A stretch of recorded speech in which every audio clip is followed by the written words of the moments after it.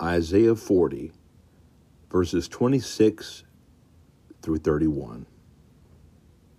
Lift your eyes and look. He who created these things leads out their army in order, summoning each of them by name.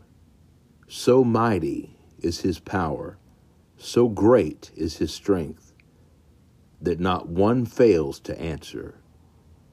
How can you say to Jacob, how can you repeat, Israel, my way is hidden from Yahweh, my rights are ignored by my God?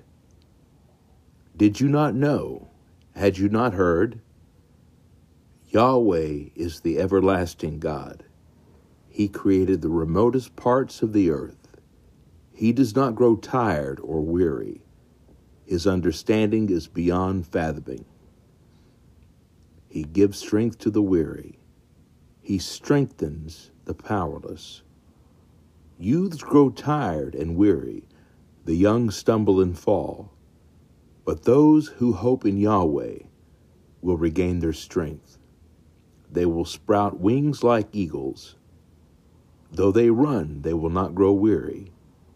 Though they walk, they will never tire.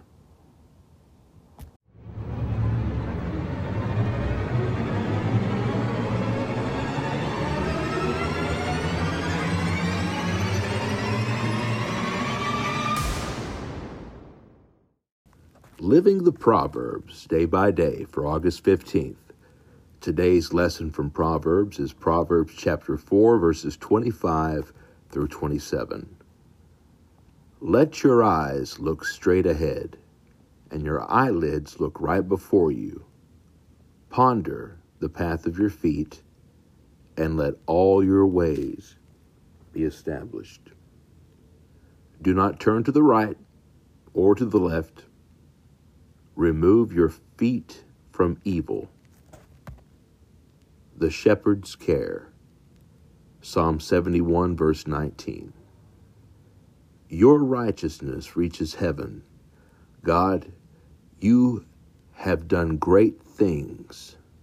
God, who is like you? It's a promise that is made over and over again in the Bible. Whatever, quote, it is, God can handle it. Life isn't always easy, far from it. Sometimes life can be very, very difficult. But even then, even during our darkest moments, we are protected by a loving Father, a heavenly Father. When we're worried, God can reassure us. When we're sad, God can comfort us. When our hearts are broken, God is not just near, He is here. So we must lift our thoughts and prayers to Him. And when we do, He will answer our prayers. Why? Because He is our shepherd, and He has promised to protect us now and forever.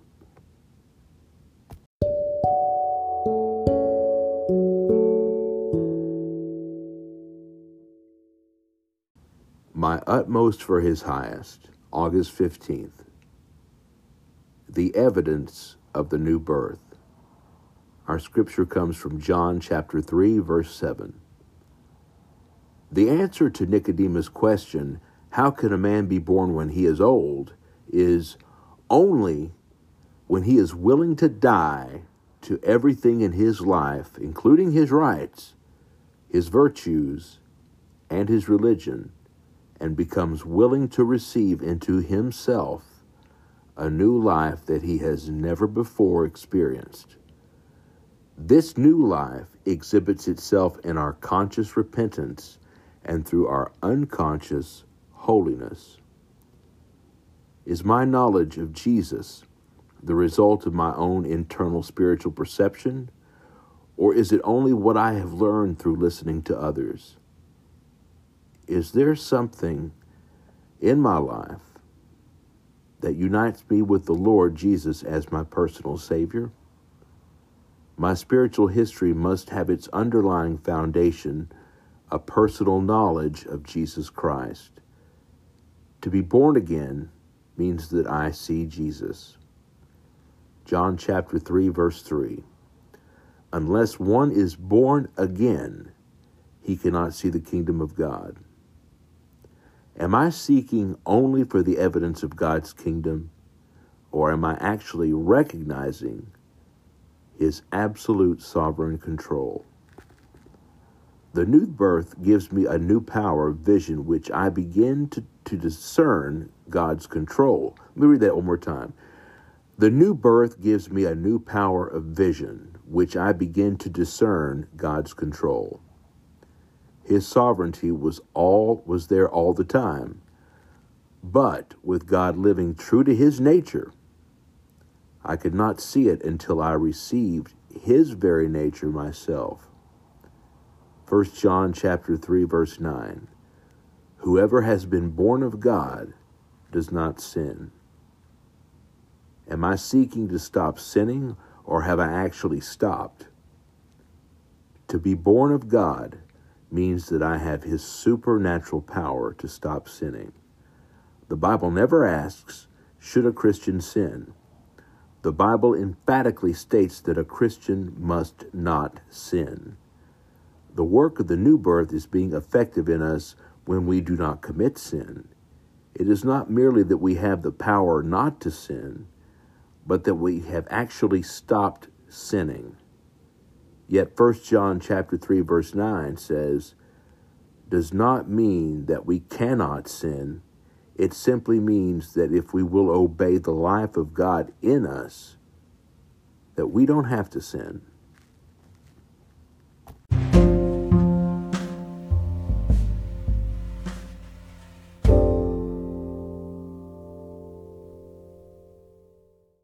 The refreshing streams in the desert for August 15th.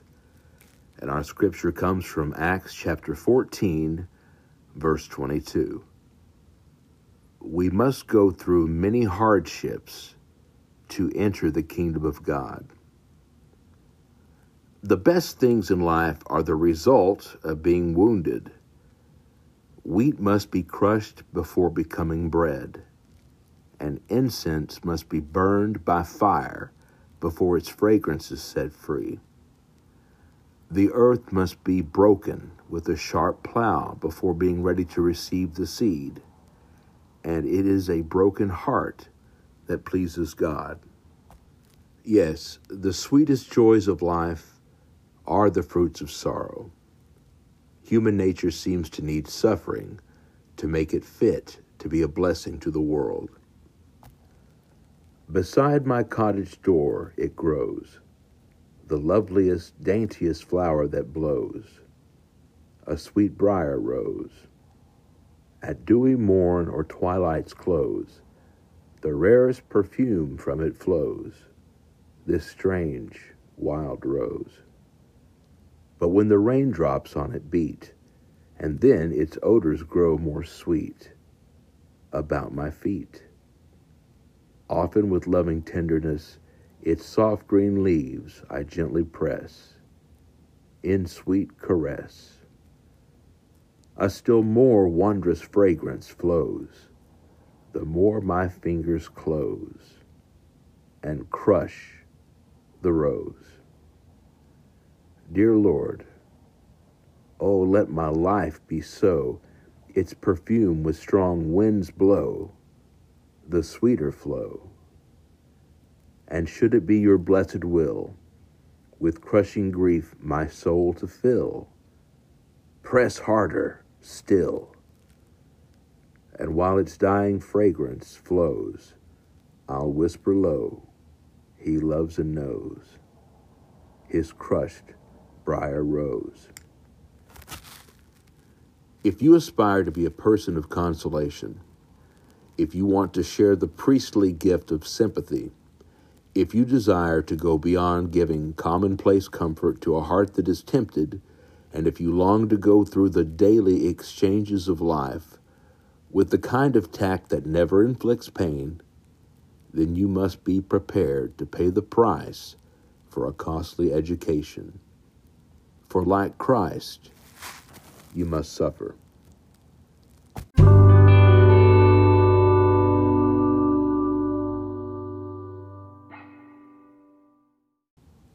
holiness day by day.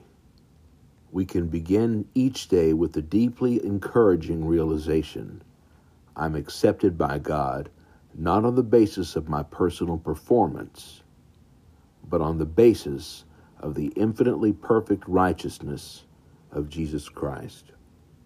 August 15th. On a bad day, and our scripture comes from Hebrews chapter 9, verse 14.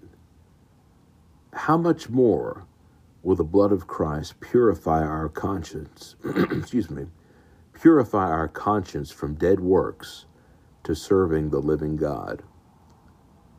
What should we do when we've had a bad day spiritually, when it seems we've done everything wrong and are feeling very guilty?